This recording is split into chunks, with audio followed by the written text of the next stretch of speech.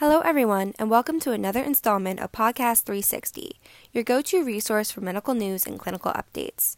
I'm your moderator, Lee Procopio with Consultant 360 Specialty Network. Recently released data shows that 23.6% of middle and high school students use tobacco products, even though tobacco use overall has declined among adolescents.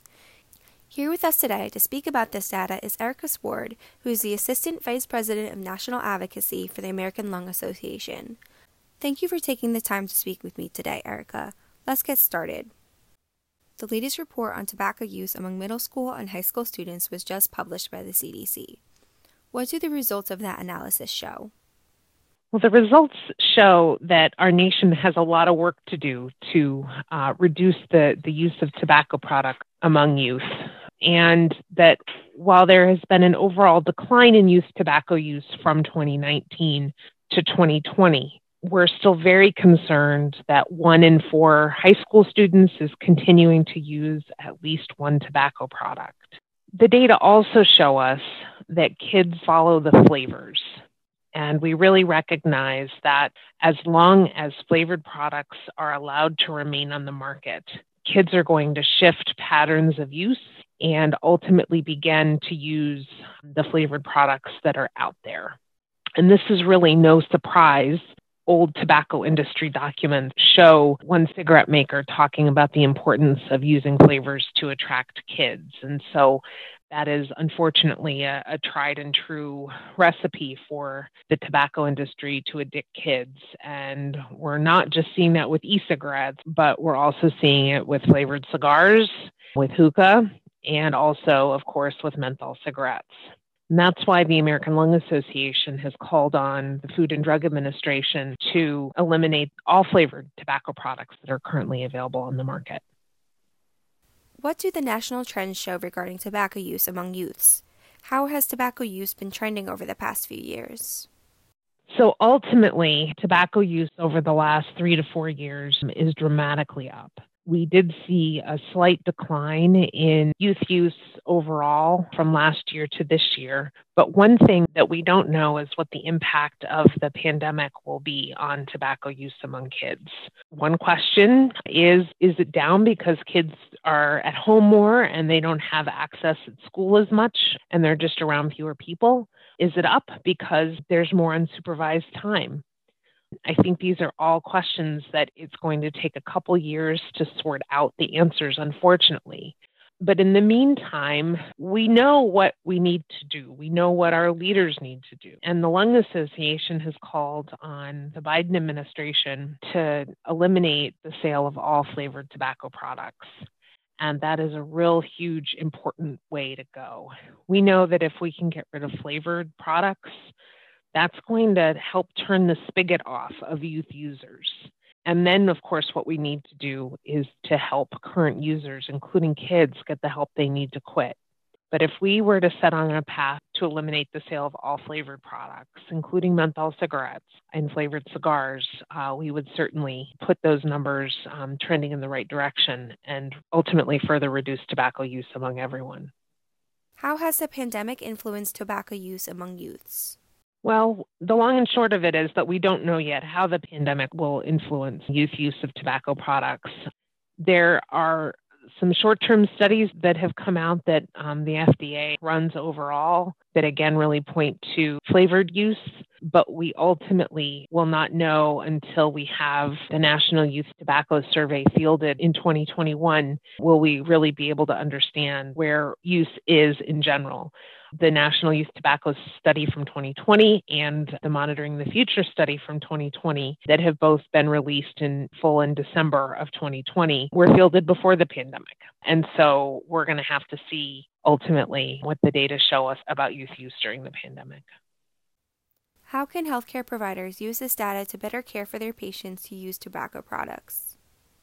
Well, the American Lung Association has a whole series of materials available on our website at lung.org aimed at helping parents, but that can be equally transferred and used by family physicians and pediatricians and others to look at and understand that youth using e-cigarettes and vaping, there are different cues for that than there are for youth smoking and using cigars.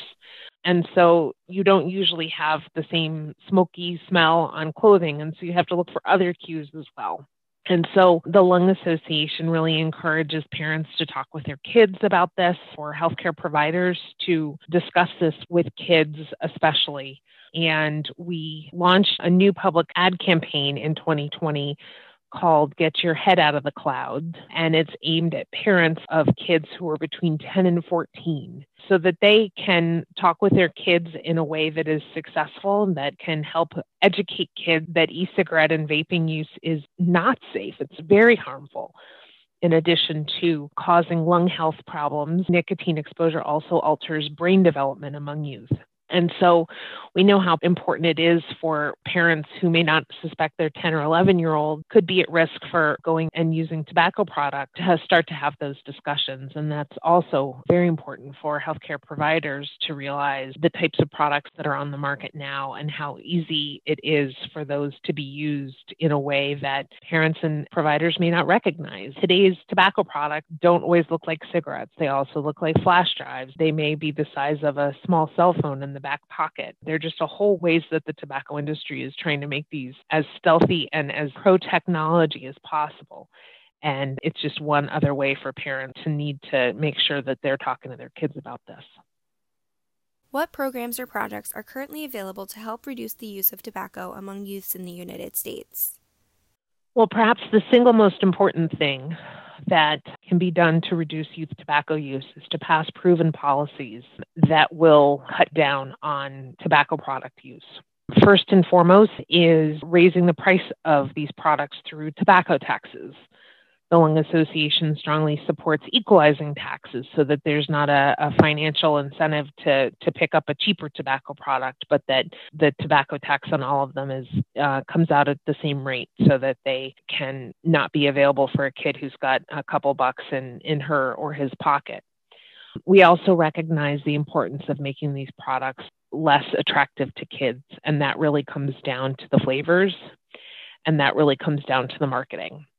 And we know that, unfortunately, the industry has very much used social media influencers and others to try to make their tobacco products very appealing. And the Lung Association has called for that to be cracked down on. And we've also called for the elimination of all flavored tobacco products on the market, which would also go a long way there.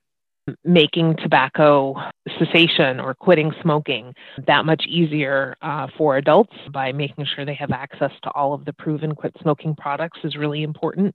But we also have to do more to figure out how kids can effectively quit. Right now, there's no pharmaceutical product on the market to reduce youth use of tobacco products. And some other ways that have proven to be quite successful are mass marketing campaigns. The Centers for Disease Control and Prevention has one aimed at adult smokers to encourage them to get the help they need to quit smoking. It's called their Tips from Former Smokers campaign. But the Food and Drug Administration also runs a youth prevention campaign called the Real Cost campaign. And that not only has focused on cigarette use, but also smokeless and most recently e-cigarette use. And all of those campaigns come together to really help provide a very important tool in the tool belt for parents and our public health officials to further reduce tobacco use. And in January of 2021, the American Lung Association will release our annual State of Tobacco Control Report. That'll be on Wednesday, January 27th. And we grade all 50 states, the District of Columbia, and the federal government on whether or not they've passed and implemented proven policies that will reduce tobacco use. And so we do look at tobacco taxes and whether or not states are investing in youth prevention programs and the whole like. And so that is something that we look to each year to find out what states will do well and really are putting the resources and the laws behind reducing youth tobacco use and adult use, or if they are falling short. And so that's a really important policy report on whether or not everything is being done that can be done to reduce tobacco use in the state. The bottom line is that as we are in the midst of this COVID-19 pandemic, we cannot lose sight of the fact that we also have a tobacco epidemic in the United States. And we lose 480,000 souls a year on tobacco use, almost 500,000 people, because they became addicted to tobacco products at a young age, and we didn't do enough to prevent that, and we haven't done enough to help them quit before they developed a tobacco-caused disease. And so the American Lung Association recognizes the importance of making sure that as we look and battle COVID-19, which has disproportionately impacted people who are current smokers and former smokers, that we must also at the same time work to reduce tobacco use and put into place these proven policies that we know will do that, so that we do not lose another generation of Americans to tobacco products unnecessarily. Thank you so much for taking the time to speak with me today. It was my pleasure. Thanks so much for reaching out, and I enjoyed our discussion today.